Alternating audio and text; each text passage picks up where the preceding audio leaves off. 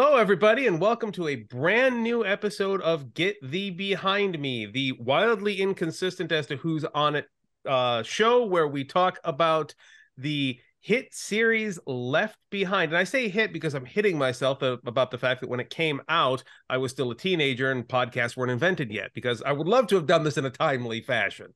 As we can see, Courtney there has got a hardcover copy of this terrible, terrible book, so that she can very conveniently wang herself in the head every time she comes across something stupid.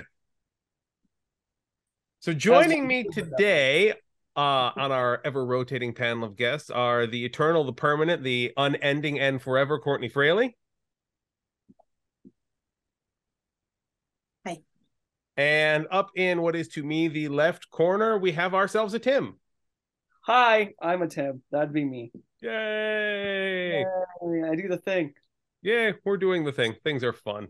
Long-time listeners / viewers of our programs will have seen both of these people pop up all the time in other places. So now we have created the greatest crossover event in unfinished community history. The unfinished CU. It's fine. So with that said, let's quick recap where we left off. So our first 4 episodes, we started with an intro to the book in general, and then we did the first 3 chapters. And at the end of chapter 3, where we have left off is that our plane has landed amidst the burning wreckage of dozens of other planes that nobody seems to give a shit about. And let's see. Everybody got off the plane. Rayford walked himself dutifully to the airport because he is a man who is an airline pilot, and airline pilots walk. His first officer did not, and immediately committed suicide over the guilt related to it, because that's how this book is written. At the same time, Buck Williams, our phallically named secondary hero, has completely failed at using an inflatable slide, which indicates to us the fact that he was probably never a child. Wanged his head real good, hit the ground, and is back in the airport trying to do his super important in the middle of the rapture job of investigating the Jewish man who happens to have Miracle-Gro and figuring out what's up with all this UN stuff related to currency exchanges, because that's what's important in the middle of an apocalypse. Today, we are going to pick up on chapter 4, where we're starting with Buck. Starting to get Star Wars prequel vibes. This is not what anyone came to this situation for. This is not what we showed up for.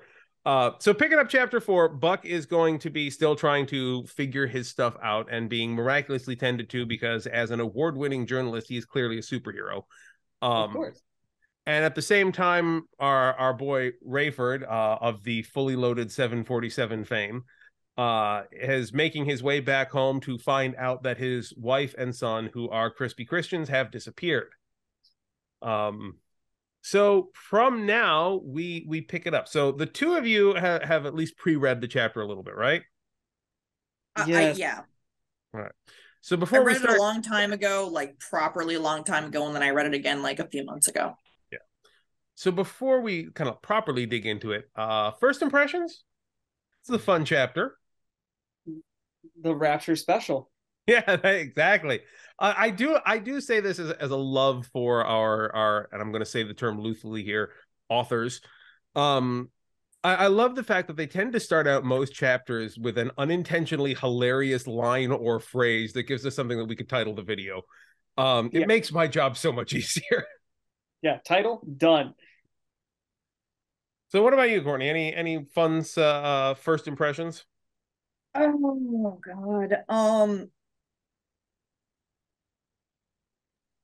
I don't know. I can't put my finger on it, but it feels vaguely masturbatory. We're gonna see some of that. Not vaguely. It's I don't remember if it's this chapter or I think it's chapter 5 actually, where we have Buck calling around to various people, and he finds a teenage boy at home by himself because everyone else got raptured. I'm pretty sure he was being vaguely masturbatory when that rapture came. Oh yeah. I'm pretty sure that's the implication there. But anyway, so we start out with Buck treating his head wound like a man as he's continuing to check his voicemail, because that's the most important thing to do in this moment. When a doctor comes out of nowhere to say, hey, you look important. Let me treat your head wound. Where was this doctor on the flight anywhere near them in any prior chapter? This man's just like, hi, I'm a doctor. Like, and I have to remind you, there are multiple instances of burning wreckage, screaming bodies, and everything right outside. Like, But why is this this man- doctor here at the payphones? Like, oh, hey, you look important. Let me treat your minor head wound. Heard you talking Plot about contrivance. Don't ask too many questions. And then it immediately jumps right into Evangelical Scare Tactic 101, Rapture Special, as we might call it. By the way, do you have AIDS? Right. It's like such a jump. Like, I mean, I admitted that we were kind of closer to the AIDS scare in the 90s when this came out. So some of that I can forgive for the time. But like, if you're a doctor running around treating people, like, you've got fucking gloves, right? Like, I mean, why he even said he has gloves. it actually says that right there. Like, do you have AIDS? Snaps on a rubber glove. Not that it matters. I just like to pry.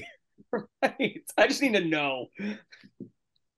Well, and like, why not just any bloodborne illnesses I should know about? Like, Right, which that is how seems an like it would actual come out doctor a would lot say more it. easily.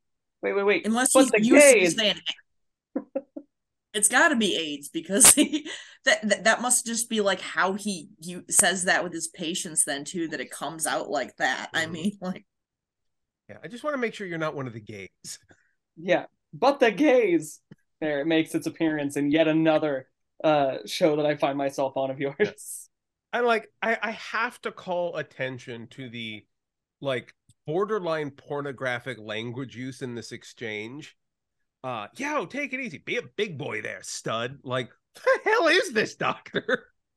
Who speaks like that? That was my question. It's like, who talks like this doctor? This is a one-line machine just dropping the most like pseudo this doctor feels like Bones from the Star Trek reboot. Yeah, except way badly written. Like, even Bones would be not like, be a big boy there, stud. Like, I don't like maybe here's my thought. Here's my little headcanon here. The doctor wasn't asking about AIDS because like he's homophobic. The doctor was asking about AIDS because he's gay and is trying to hit on him. I enjoyed that theory. That's my Here comes the gay agenda again. Yep. I mean, Pride is canceled. We've scheduled Wrath this year. Yep, that's pretty much it. And again, as we get through this remaining section, which is pretty much just about treating Buck's head wound, because that's something we need to take an entire section of the chapter about. Of course. We also end with a fucking flight attendant rocking up, and I say flight attendant because that's what they're calling him here. Like, who just rocks up and is like, you can't do that in public, and like, the back and forth over this is just like, why don't you give them their drinks and not like, what kind of like patronizing bullshit is this? This is the kind of thing that's written by somebody who thinks of service industry workers as parts in a machine rather than human beings, because they're all continuing to just do their jobs like good little workers. No. Yeah. like some they're not human. Probably. Yeah. You know, all of them, no. Yeah. Like, are you really going to have a service worker on the phones in the airport? Attention, passengers, we are currently experiencing an apocalypse. Please wait in an orderly... No, they're going to be screaming and running out of the joint trying to find their family. Like, she's not going to be bugging around like, you have to keep this place clean. That's not appropriate in public. Who does that? Right. And we're keeping clean the runway and airport where there are burning planes and dying people. Yeah. This is the big deal. The man with a gash on the back of his head. Like, even assuming for but he's a main moment, character. Yeah, like, even assuming for just a moment that this flight attendant would be here trying to do her job of keeping things clean and whatnot. Like, there's still a priority list on how to handle those stuff. And as you point out, there's burning wreckage, dead bodies, people screaming in the hallways. Why is guy here getting a little antiseptic on his head? Why is that the thing you're focusing on? On multiple literary levels, this doesn't make sense.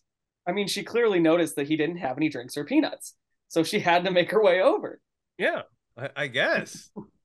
Like, this isn't even like literary logic. This is Robot in a Douglas Adams book logic here. You're not wrong. I mean, honestly, after that point, you just have to deal with reading Buck's emails. Mm-hmm. Although there are, I will say, because that's how I like to pass my time, by reading imaginary emails between different people. Yeah. I will say, as we get into this, though, there are some gems in these emails, though. Like some lines. Like we were talking a bit about this earlier on before we started recording. What is arguably my favorite line in all of the books happens in this email from the matronly Marge Potter here, which is the next thing that we get here.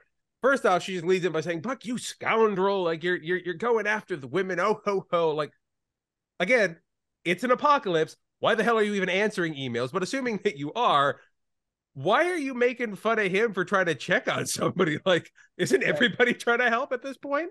Oh wait, in the evangelical world, all the good people are gone. Right. And the only reason that you would ever help somebody find their family is if you were trying to bang. Yeah.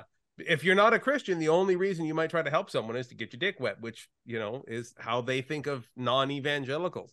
But we get through this and we get to what is probably my favorite line, where Marge, in the middle of a very terse email in the middle of the apocalypse, starts kind of waxing poetic on what may have happened here. And she says, "Have you noticed it seems to have struck the innocents? Everyone we know who's gone is either a child or a very nice person." It's like no one else. All the nice people gone. Everybody else, dick. Mind you, in the context of the book, the ones who have disappeared are all of the extremist evangelicals. Not like Christians, just extremist evangelicals who are historically very nice people. Sounds made up. You know, the dispensationalists. As someone who's worked as a barista on a Sunday morning, no. Yeah. And to be clear, these are the dispensationalists, like the extreme right-wing evangelicals who are behind this stuff. These are the ones who, this is their actual theology, believe that they don't have to do any good things in this life because the laws of Jesus and his teachings apply to after the rapture and not right now. So now I can do whatever the fuck I want. Like, and they're the very nice people who disappeared. No, go ahead. I just wanted to toss something general in here, and it's something that I've heard as feedback on the show, and that's that, you know, this is supposed to be a fiction story, right? And yeah, but the whole idea of it is, it's like, it was presented, at least at the time, because I read these books as they were coming out. I thought they were super cool. I was just a teenager, but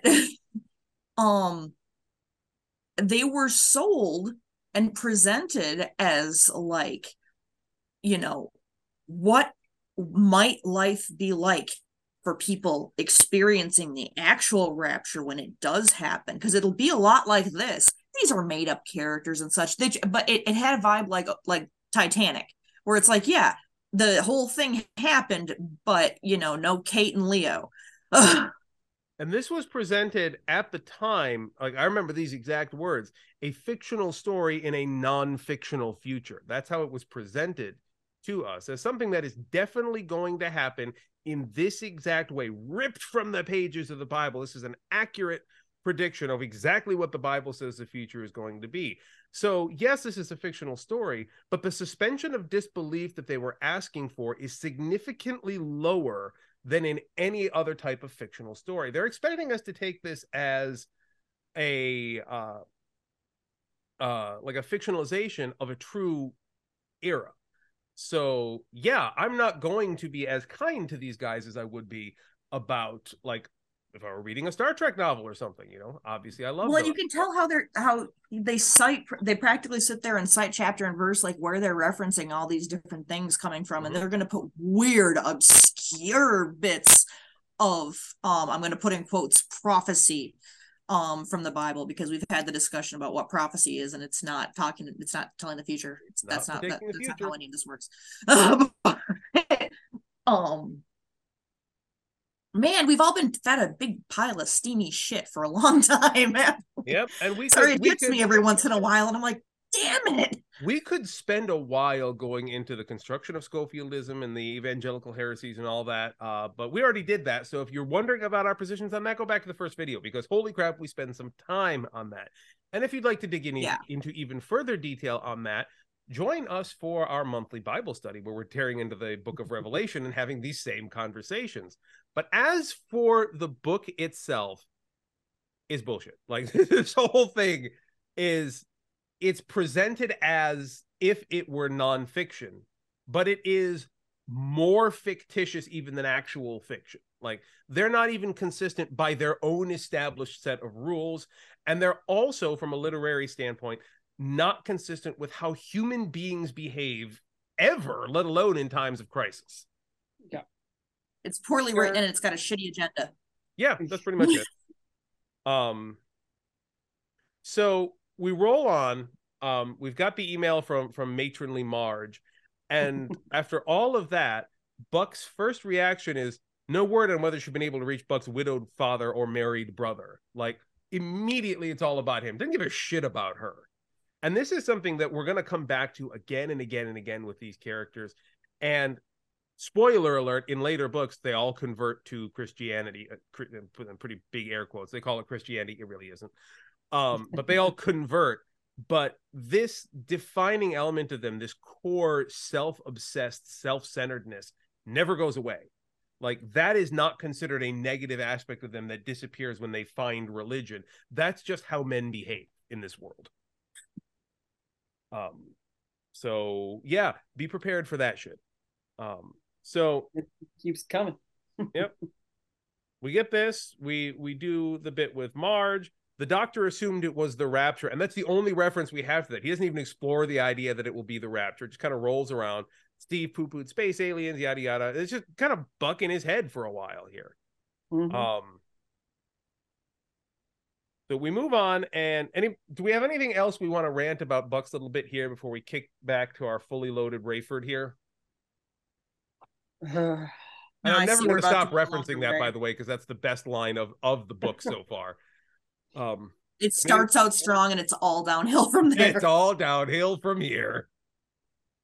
Sounds like most experiences with men like that. It's fine. Yeah, pretty much. All right, so then fantastic. Let's kick it over to Rayford then. So here we have what could be the best moment in a book like this. Like, obviously at this point, Rayford accepting the kindness of strangers while being completely immersed in himself and not actually regarding her much as a human being. That's the prelude to it. Like, Rayford being a jackass is kind of like the theme of this entire series, right up until the very end, where he looks at bloody Jesus killing people left and right and says, yeah, this is my God. Like Rambo Jesus. So that's kind of a thread that goes through. But this whole setup here is to Rayford getting back to his house and discovering something he probably should have figured out already, which is that his wife and kid are gone. Now, yeah. If this they heavily imply in the text that he's figured it out. That he's figured it out, but he's holding out hope, and it's implied. But as soon as he gets home, it's like, no, this is just what I know it was going to be. But it's not played that way. Like, it's implied, and this is something I want to be careful of with this text, is us reading a constructive intentionality that really isn't there. Like, it is implied from time to time that he's considered this might be the case, and he knew the rapture had happened, but he's also just like an idiot. Yes, thank you. That's the word I was looking for. He's kind of an idiot about it. And the writers could have set this up and laid out, like, he wanted to believe it wasn't true, but he knew she had said, like, this whole back and forth. We don't see very much of that. It's mostly just like he was looking for confirmation, or like he believed it wasn't the case, or he was lying to himself. Like, no, like, he's not an idiot. He shouldn't be an idiot, but he is. And this is supposed to be dramatic. This is the closest to an emotional gut punch that we get. But we have to stop for a minute in the first place and see, let's see, he gets off his helicopter. He stops to talk to a random woman and be vaguely racist about the Asian girl on Channel 7 News. Because of course. He? Like, it's vague in like the most flexible sense of the word. Yeah. I'll have to look it up. They at some point. I dedicated just the don't new see it. newscast to her today. The whole thing, like they're still even doing a newscast, still baffles me. But Right. they take the entire newscast for one person and their family who disappeared. Like, but still, this centering of people in power, which is some like even the people who aren't related, anybody who has a position of visibility, fame, or power in this universe is immediately centered in a way that makes no sense. And this is just another example of that. Like, there's no way in hell that they would dedicate, even if they were still doing newscasts, that they would dedicate an entire noon newscast. And again, that's back when noon newscasts were a thing, to fucking one person when half the planets disappeared, supposedly. Like, that kind of centering wouldn't make any sense. I took a different meaning from that. Dedicated is in like in memoriam. Fair. I can see that. Yeah, that's what I took, and I'm like, no, that makes total sense. That because I found the piece in it, and the newscaster and her whole family are gone. Mm-hmm. So it just said that they dedicated it to her. It didn't say that the whole thing was about them. Fair. It's one of those where dedicated can be more than one thing. That's honestly how I read it. That's a fair take. I'll credit that. I tend to read it the other way because, as I mentioned, this almost insane centering of anybody with a position of power and authority in the universe would tend me to believe the author's intent was the other way. But it's also, yeah, you're right. It's fair to read it that way too. And so let's move on, because this could be the authors being stupid, or there could be them being legit. So we roll on. Yeah, you don't have to look hard to nitpick on these guys. There's plenty of there's enough to be had. So we get into the house itself.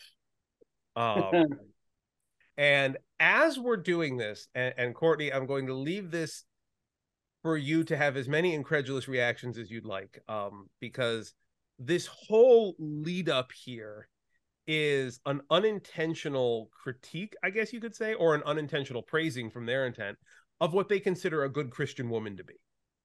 Because he's I hate this. I hate this part of the book. it's terrible. Like the first line, how he knows his wife isn't there is that he smells burned coffee. How dare she? I'm getting my belt. Like, he's not gonna know where to find it. She's not there. Oh God, you're right. Like, there's just so much terrible. Like, his first mention of his wife when he steps into the house is Irene was a fastidious housekeeper. Like, everything he thinks about her is like this unflattering servant. Yeah, exactly. Like, I mean, that is almost Abrahamic, if you'll forgive the back to basics reference, in the way that we seem to respect women here. Irene was a fastidious housekeeper. Her morning routine included the coffee pot on a timer, kicking on its 6, percolating her special blend of decaf with an egg. Okay, side note, what the hell? I read that as the egg is separate, but I see where you're going. Like, a good writer would have put the, like... It definitely does. I jumped in for them before. I'll jump in for your reading of this here. That reads exactly like she makes her egg with her coffee. Yeah, just like in the cup.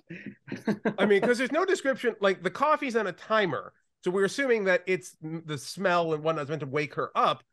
But her special blend of decaf with an egg, like, it reads like the egg's in the coffee pot. Like, what? Or the egg is in the coffee cup and it is poached in the coffee. That sounds like one of those things that is like should be terrible, but it might all like I'm almost tempted to try it, because there's a part of me that's like, is this the real evangelical secret here?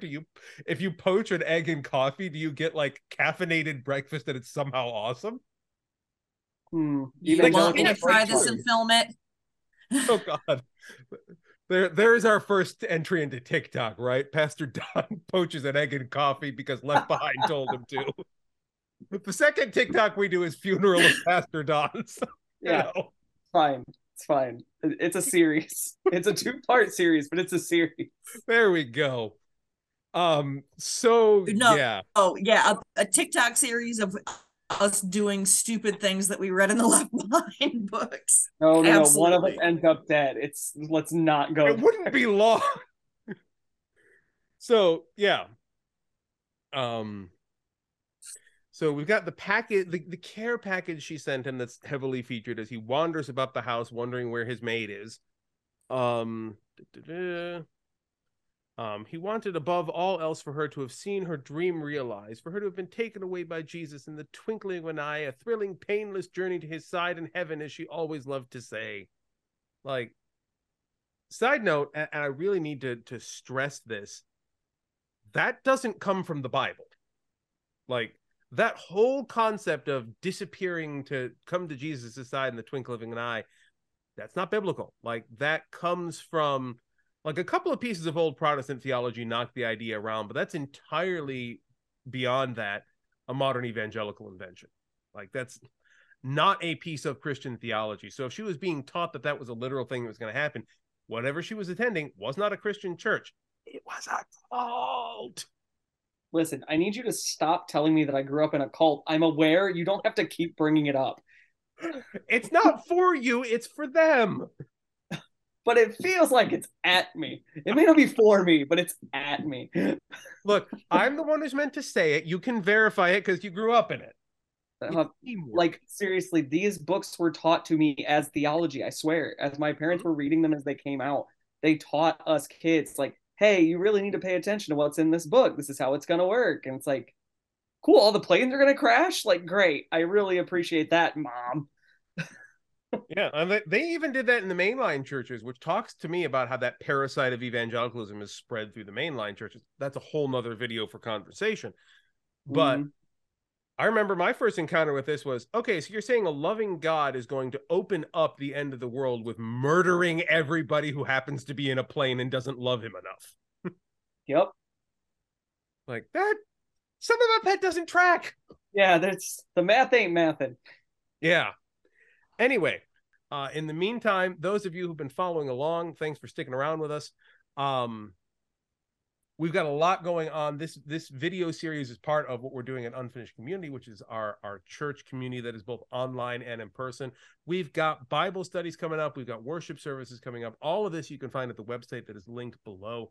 As much as I appreciate, I love a parasocial relationship as much as the next guy, but we're unique in the fact that you can have an actual relationship with all of us if you join the Discord server and get to talking with the community. We actually respond to people and have conversations and whatnot about the Bible and Christian things. That's crazy. Yeah, you want to? Yeah, I'm just a person. This isn't a character. I'm just weird. Yeah, we're all normally like this, geeks and freaks alike, and that's okay because God loves us all. So come join us in the community, and hopefully we will see you in the next episode. Bye, everybody. Bye.